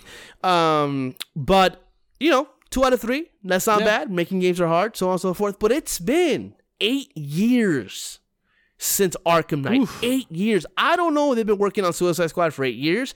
I don't think so. There's rumor that they had a Superman game that they scrapped and then they turned into this. When we talk about games and how they're being made, and Marco said a very interesting thing about Final Fantasy 16, it's a game that's being made with confidence. I don't feel that they're making this game with confidence. Sure, they're leaning on the comedy of the Suicide Squad, like we've seen in the movies and so on and so forth. But there's something about it that it just feels a little bit like they're being precautious, or they're not showing so much of it that it's like, it's really interesting. Like, they're not really leaning into, like, you guys know who we are, you guys know what we do. No, they're not really doing that. It's like it's a weird kind of CGI trailer kind of setting up what we're going to do, but we don't know how the game is going to play. We don't know. And this game was slated to come out this year. We don't know if it's co-op. We don't know if it's single player. We don't know much of anything other than the Suicide Squad is going to try to kill the Justice League, which is right there in the title, right? Other than that, there's not much that we know. And it's so weird because Rocksteady makes such incredible games. And I love DC more than I do Marvel games, and I am ready for DC to kind of come back up and do and still be as good at when it comes to making games, because Spider-Man is killing it right now. I'm sure Sucker Punch is going to do an incredible job. Insomniac is going to do an incredible job with Wolverine when they get to that. We'll see what Midnight Suns is at the end of the year. But I want DC to come back and really start killing it again. I'm not sure Gotham Knights is going to do that, and I sure as hell don't think Suicide Squad is going to do that. I would love to be surprised, just like I was, and I'll bring this game up always and forever. It's Guardians of the Galaxy, but I don't know if this is what's going to happen here, because 8 years in the making, and they are not confident at all. To the point where they silently delayed this game till next year and still have not said a goddamn thing about it. So I'm concerned. I'm this is like the quintessential game in this category, because I am concerned as to what this is. I hope it turns out great, but I honestly am not too confident that's going to happen. So that's my number 3. Something shook this studio. Somewhere in between finishing up Arkham and getting here in that Superman stuff, like somewhere in that window, they got rattled. They don't seem the same to me. My theory is they probably were trying to lean into a gas game as service. And I think in between that, they saw everything with how there's only a few games that can actually be sustainable in that way, and something changed. It's based on absolutely nothing. I'm just trying to understand why 8 years. That's kind of where I'm at. It's astonishing, but I mean, they were almost one of my contenders for most overrated studio, but I want to see how this pans out first before I can commit to that. But it was getting a little touchy with these guys for a while, and obviously, like you said, the way this development process has been going, it's not been confidence instilling stuff, to say the least. So to say the least, right? So getting into our number 2s of games we're most concerned about for next year. My number 2 is Diablo 4. Look, everything about what we've seen in this game looks absolutely incredible. I thought this game looked amazing when we saw it last. And as a game, in terms of the art style, the gameplay, all the stuff we saw, amazing stuff. And I love me some Diablo, right? You're kind of a late bloomer in there. I've kind of been around for a good amount of time. You love the devil. Yeah. The problem, though, is this is Activision Blizzard we're talking about now. And when you come off the heels of Diablo Immortals, when you come off the heels of this Overwatch 2 debacle, suddenly the goalpost starts to move for me, because now, in looking at what Overwatch 2 has been like, where the core gameplay is enjoyable and it's what you want and it's quality work, but everything around it is a mess.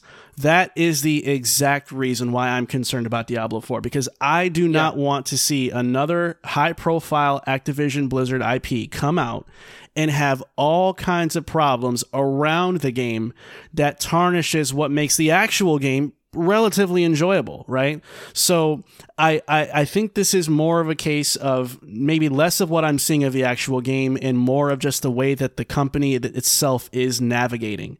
That's making me really cautious of, like, is there going to be some type of nonsense associated with this game somehow? And if so, what and how bad, right? So it's really a tricky one for me. I hate putting it on this list for those reasons, but I have no choice, because this is sort of what I have been conditioned to expect from this company now, where, like, don't be too confident in us, because we just might do something really, really stupid that breaks the game or makes your experience really frustrating or, pocket checky. Let me get your money now. Let me get your monetization thing going. That's so right. It's hard, man. It's hard to be excited about something when you have all those caveats that are looming over it. So, yeah, it's got to be on my list. They run the gambit in that shit, because first with Diablo Immortals and kind of how that's literally just trying to steal your money from you, and then you have everything that happened with Overwatch, where a game that people paid $60 for and a game that won multiple Game of the Years is no longer accessible because they're pushing people into Overwatch 2, which is a free-to-play game, which they're making you spend money on that. And then obviously then you got the technical aspects of it, where the game was unplayable because you couldn't log into the servers. And this Diablo isn't necessarily a single-player only kind of game. It's going to lean on servers and playing with friends. So Diablo has a lot of things going for it, and a lot of things, it's like an amalgamation of a lot of the best things that Blizzard has, but with that comes the fact that they might fuck it up on all fronts. There you go. And then they're already history. Diablo 3 launched really poorly, like with the whole auction house and all that shit. That stuff was bad. So, we'll see. It's not on any of my lists. But I am looking forward to Diablo 4, but I am cautiously optimistic there because of the company behind it and how they almost relish in fucking shit up. Yeah, no doubt. So, so that's a good one. My number 2 is Assassin's Creed Mirage. I said Assassin's Creed's Mirages. All the creeds. All of them. They've said the right things. Going back to his roots, etc., all that good stuff. But let's not forget, Mirage was initially a DLC for Valhalla. At least that's the way it started. So already red flag. And then a lot of the same reasons as to why Marco has kind of concerns about Activision Blizzard. I have those concerns with Ubisoft. They love to say shit. They love to they love it. to kind of announce shit. Hey, guys, I know you guys want Beyond Good and Evil. Here's a sequel that this game is nothing, vaporware, but it's out there for you guys to talk about for years on end. And I feel like Assassin's Creed Mirage kind of is it almost feels like they're plugging a hole. We don't have an Assassin's Creed in the next for a while because we're planning this new thing, and so we're kind of taking a DLC, whether it was an expansion or whatever it was, and now making it to a full-fledged, full-price game. I think it's concerning because I want to play Assassin's Creed like the old, right? Like Assassin's Creed, like Syndicate. I want to go back to that way of playing an Assassin's Creed game. I don't like the new massive open world freaking checkpoint here, collect this. All just the massiveness of that game is so it's nuts. It's so depressing that I really don't want that anymore. And they're talking about all the right things, but when you look at the details of all this stuff, it just feels really, really, really weird to me. And I have no reason at all to be confident that Ubisoft is going to deliver, because they have not. They took Assassin's Creed and they made it. They might have started with good intentions to make it more like Witcher, right? With Origins, and then they've lost the plot. They've lost the thread. They're going now and now they're trying to make this game as service with whatever, I forgot, the infinity thing that we don't know what it is. Is it a platform? Is it we don't know. We don't know what it is. There's so many questions left to be answered, and Mirage again just feels like them trying to tell us, hey guys, I know you like this kind of game, so this is what this is going to be. But I have no confidence that this is going to be that. And I want this to be what they're promising it is, and I don't think it's going to be. And that's going to hurt me so bad, because I try to go back to Syndicate just to kind of play. Those games didn't age too well. So I want the Assassin's Creed in whatever engine that's running on, but to play like I played the older games. But we'll see. I'm not confident at all. Yeah, I don't blame you. I mean, Ubisoft has been on a tear in all the worst ways possible for quite a few years, and this franchise has been almost unrecognizable for a while. And we've covered that a lot of times on the show, so I won't retread a lot of that. But it is concerning. I hope this is the start of a new and better chapter for Assassin's Creed. But, your reasons are valid. There's a lot of things to be definitely worried about and on edge about. So we'll see what happens when it comes out. But, yeah, Assassin's Creed hasn't been really nailing it, is it, to say the very least. To say the least. Yeah. So now we're getting into our number one games we're most concerned for, Pablo. I'm up first here with my number one, and that game is Starfield. I've been pretty vocal about this game ever since we first saw it debuted. And for the most part, my sentiments towards this game haven't really changed too much. I went back and I watched the reveal again prior to recording this, just to see if, after some time has passed, do I feel different? Am I, is there things that I was really upset about back then that I'm not so much about now? And I really came away feeling virtually the same. And I think my biggest problems are that I'm afraid that the scale and scope and magnitude of this game is going to come at the cost of doing well with the basics.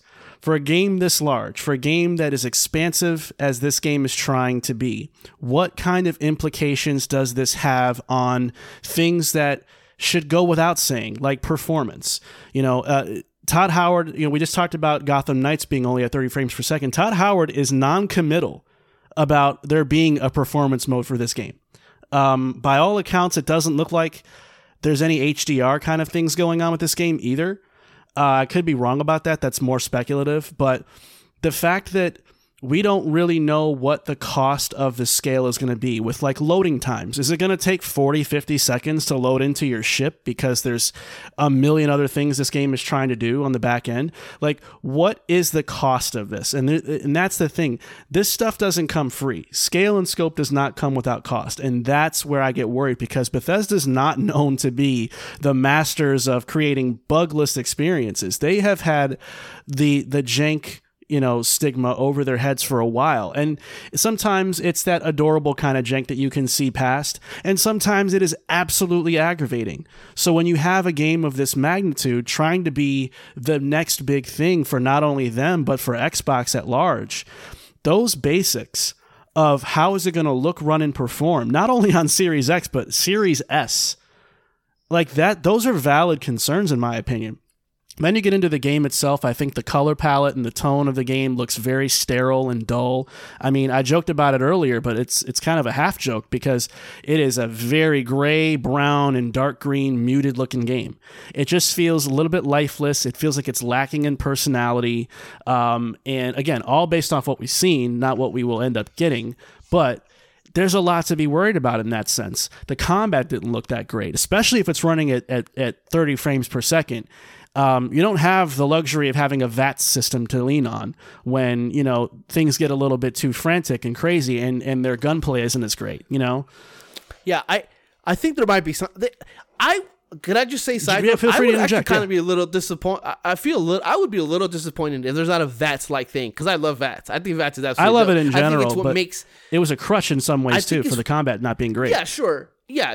But I think it's what makes those a Bethesda game is a VATS-like thing, especially, I guess it's more Fallout, but still, at the end of the day, I kind of want something like that because it just feels so them. And if they completely go away from that and they focus on the gunplay of it, I don't know if that would be as interesting. Even if the gunplay is fantastic, I don't know if that would be as interesting as, having a VAT system or something like that. But and then to top it all off, and my last point is, for as big and as massive as this game is and all the things you can do, you can fly a ship, you can hire a crew, you can go to 1,000 different planets, you can do this here, persuasion system, all this. What is the objective of the game is my biggest question and concern, because again, with the scale and scope of this game being so massive, it's easy to kind of lose focus on what you actually want players to do. Do you want this to be an RPG or do you want this to be an astronaut sim? Because then it is very much a create your own story kind of thing and there is no real through line. But it does seem like there is one. It seems like there is some type of thing going on that is anchoring this story. But what is that and how important is that if you want us doing 24 other things that you've added in the game, right? So I think that this game has the potential to be great, but potentially unfocused as well. So there's a lot of things that can go very right, but I think the game with the biggest room for error is unquestionably Starfield, and that's why I have to put it at my most concerned number one spot. Yeah, I think those are all valid. I think one thing that I won't say confident, but I think that it's exciting for me is I feel like Starfield could be the first game that has a very cool through-line story that you can finish from start to finish, about 40 hours, let's say, but it can also be the No Man's Sky of it. Like you can also do those other things and create your own story outside of the main quest path. And if they're able to pull that off without it feeling unfocused and just feeling like a lived-in universe, and then you doing that and just being a small part of what you can do in that game, I think that's super interesting. I think that's what they've hinted at. I don't think that they've done a good enough job to completely say that's what that is, and then that comes the confidence level. Maybe they're not that confident they'll be able to pull that off the way they think they have pulled it off. So we'll see. My reasoning is still to stay the same. I think everything you said is correct. I agree with you. I just think that I feel like they can't make this can't fail. And so with that being said, I feel like, okay, maybe they're gonna do everything they possibly can to make this game be successul. But we'll see what happens there. My number one, and I won't dwell too long because this isn't exactly a popular this isn't exactly like a popular game, and most of you don't know about it. And that's the sequel to a Golf Story, which was Sports Story. Sports Story is a game that was announced in 2019 with a tentative date of 2020. What is it? 2022. I like how you looked at your computer to verify the year. Yeah, like if I didn't know. They've said that they've delayed the game because a lot of specifics about the game haven't become more than what they thought, specifically the tennis portion of the game. And so it looks like each sport is going to be its own story, which will come together or not. I appreciate that, but I don't need this game to be this expansive open world behemoth of it just feels like they're doing too much, and I want them to do less.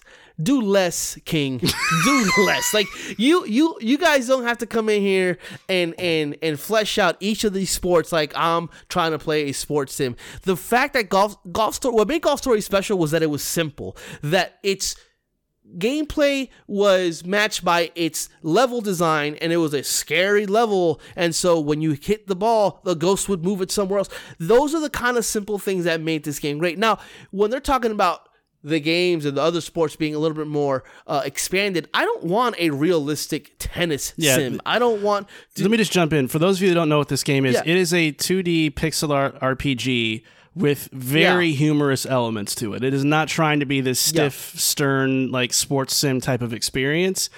And so that's why a lot of what Pablo's saying is so important, because it's especially jarring that they're putting the game on hold to strive for this realism or this expansion of content that it doesn't really need. Or detailed, it's not what this needs. The simplicity of Golf Story is what made it great.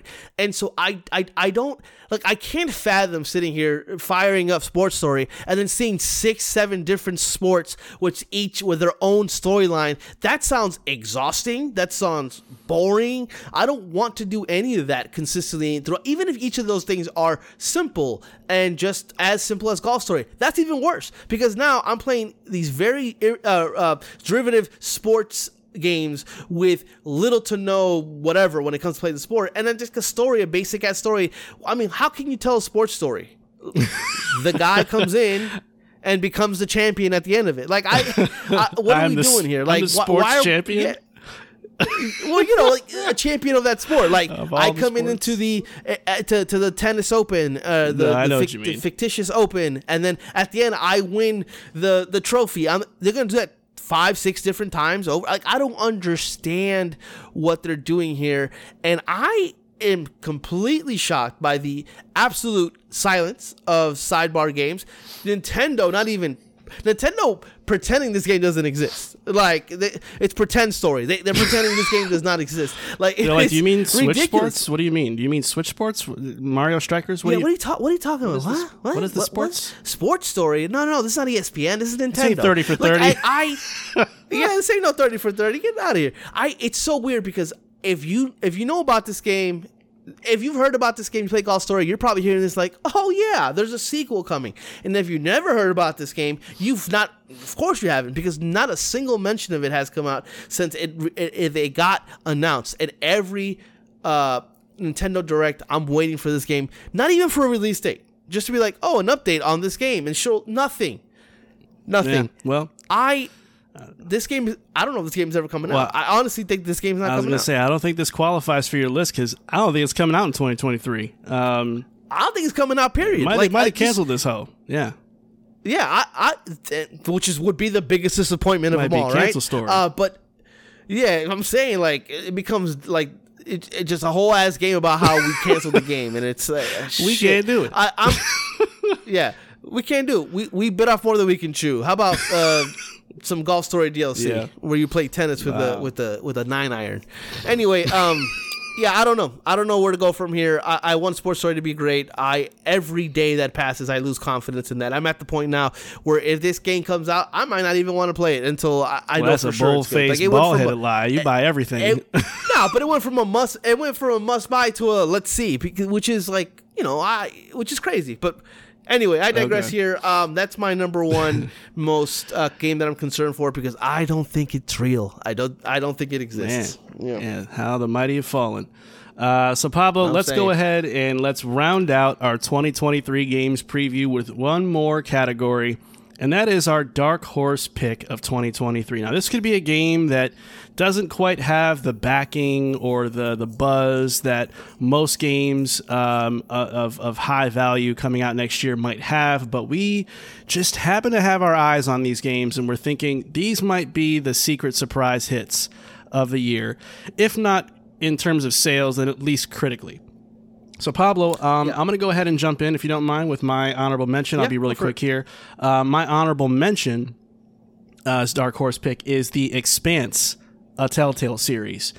This is a series that is available on Amazon Prime Video. It is an incredible sci-fi TV series. Yes, it is. I am currently binging the hell out of it right now. I think I'm on season 4. It is a great show, and it's so rich with really good lore that I'm dying to play this game. Every time they've shown this particular game, it looks really good. It seems to be hitting all the notes that I want as an Expanse fan. This is very much a niche product for people that know this series and are already into it. So that's why I think it's not going to get a lot of exposure, even though a lot of people out there are fans of this series. But I have a really good feeling this one's going to be a really fun, enjoyable game that could creep up and maybe be on the tail end of my top 10 next year. So that's why I got it on my list. I agree. I think it lends itself to the Telltale formula for sure. Yep. Yeah.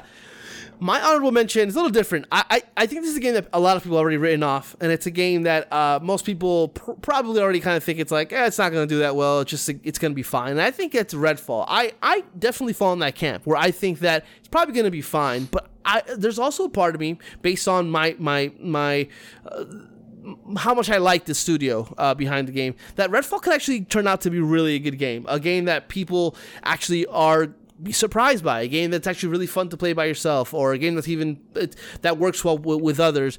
It has the potential to be a top 10 game of the year, but unfortunately, the way it's shown, the way it's talked about, and just kind of like the overall temperature check, at least for Marco and I, when it comes to what the studio has done lately, maybe falls under the category where it's like, I don't think it's going to be great, but I think it has the ability to be great and could be among one of my top favorite games of the year.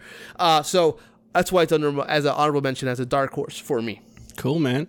Yeah, I mean, I'm not an Arcane fan. I don't want to beat that dead horse per se. I have a lot of concerns about that game. It was actually one of my other possible dishonorable mention contenders, but I'm willing to see what they do with this, and if they figure out a way to make this PvE thing that has kind of been a little tricky for a lot of studios work, then hey, more power to Xbox for having a good multiplayer game that they can have in their Game Pass library, because they can use kind of a shot in the arm in that category for sure. But my pick for the dark horse of 2023 is a game called Stellar Blade. This is basically a game that was formerly known as Project Eve. You may recall it was recently shown at the most recent Sony State of Play event, and it looks so good. With the exception of the storyline and the dialogue, which sounds a little gobbledygooky, I actually think that this game looks incredible. I thought the combat looks like, kind of taking some DMC, a little bit of Bayonetta, and just, some general action game, booms and bangs and extravagance. And it's really coming together in a way that's got me really excited about this game. I think it's just been kind of flying under the radar.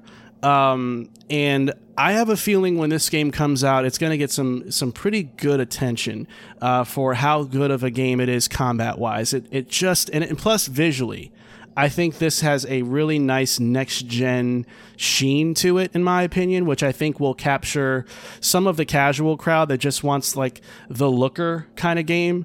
Hopefully, if they can nail the combat, if they can put just a little bit of marketing dollars behind this game when it comes out, especially since Sony has publishing rights to it, I think, since it's an exclusive, I would really like to see this game become the surprise hit of next year, or one of them. So I got Stellar Blade on my list. If you don't remember that game, go check out the trailer on YouTube, and you might agree that this one actually looks like a banger in the making. So that's my pick. Yeah. Hold on, I gotta change my headphones here because one died. My honorable mention, my dark horse game here is a game that completely blew me away, and that's the Plucky Squire. And for those of you who are not familiar with this is a game that was at one of the indie showcases where it starts off like you're just two-dimensional kind of over the top, like an old Zelda game where you're actually in a storybook and you're running around and you have it literally looks like Zelda. You're swiping at enemies. Some of the puzzles in world are basically you taking a word and finishing a sentence and then moving on to the next section. And even in that, it looks really great. Like, it looks really cute, really interesting. I like that mechanic. I think it's the storybook quality of it looks absolutely incredible. But then there's a twist. You can actually completely jump out of the book itself, and it's a 3D action adventure game at that point. And not only is it a 3D action adventure game, you're in somebody's room, so all the things that you see around look lifelike because you are in a real world, quote unquote, environment, but you also use everything that's in that environment to actually play the game. So there's a thing that looks like a cookie canister. You can attach yourself to it, and it's like a 2D picture platformer, kind of like in the vein of the. Don't do this, man. Why are you like this? The cup game. Cuphead. Cuphead. Guys, I have a bad memories, bad brain. So it looks a little bit in the vein of Cuphead and some of those things. It looks like one of those games that almost don't look real. And I'm fully expecting the other shoe to drop, in that it's like, maybe it's not as ambitious. It's ambitious, but the execution isn't as good. But for all intents and everything that I've seen and read, they are very much like set on, this is exactly what you saw in that trailer, is exactly how this game's going to play. And if that's the case, I wonder if this game is going to be a top 5 game of the year for me next year, because it looks absolutely astonishing. I've never seen a game that looks like this. It looks absolutely incredible. And it's a game that nobody really knows much about. Have you seen the trailer? I have, yeah. This was one of those trailers where I'm like, it was just constant, like, oh wow, oh wow, oh wow, oh wow. Like, it was just nonstop. Like, man, this is a really fascinating looking game. Like, at the very least, this is going to be in our best visuals and art style category, regardless. Because it looks absolutely amazing. But I feel like this is a game that can really come out of nowhere, because even though we've talked about it, very very few people have talked about the Plucky Squire, and it's very impressive showing. So we'll see next year when all that comes out, and see if we're right, wrong, if our concerns were placed in the correct games, if our hype disappoints us when things have finally come out. We'll be here either praising Starfield or completely, Marco trying to meltdown. Console me. So we'll see here as time goes on. Next year's it's a very exciting year next year when it comes to video games. So many great games coming. This doesn't even paint the picture of of how many great games are coming in 2023. Is there anything else you want to add? I'll just say that we also, in tradition, we will also have an episode where we give out open critic predictions to all of the all the big 2023 games coming out. So we'll keep you posted on when we do that as well. Because we normally keep track of who ends up getting the most right or on the money and stuff like that too. So that's a pretty fun episode that you won't want to miss. But stay tuned for that. Yeah, for sure. But I guess that's it. I guess that's gonna wrap up this week's show. Until next time, don't forget to give subscribe. Don't forget to give our podcast a sub if you enjoyed this, and don't forget. Again, please do not forget, I don't trust your memory. You guys are insane people with bad memories just like me. To follow us on Instagram and Twitter at It's Cooldown Time. So we'll always be in your FOV. Thanks for listening, and we'll see you next week. The game about cups. We'll see. Cuphead? We'll see y'all next time. Yeah, that one.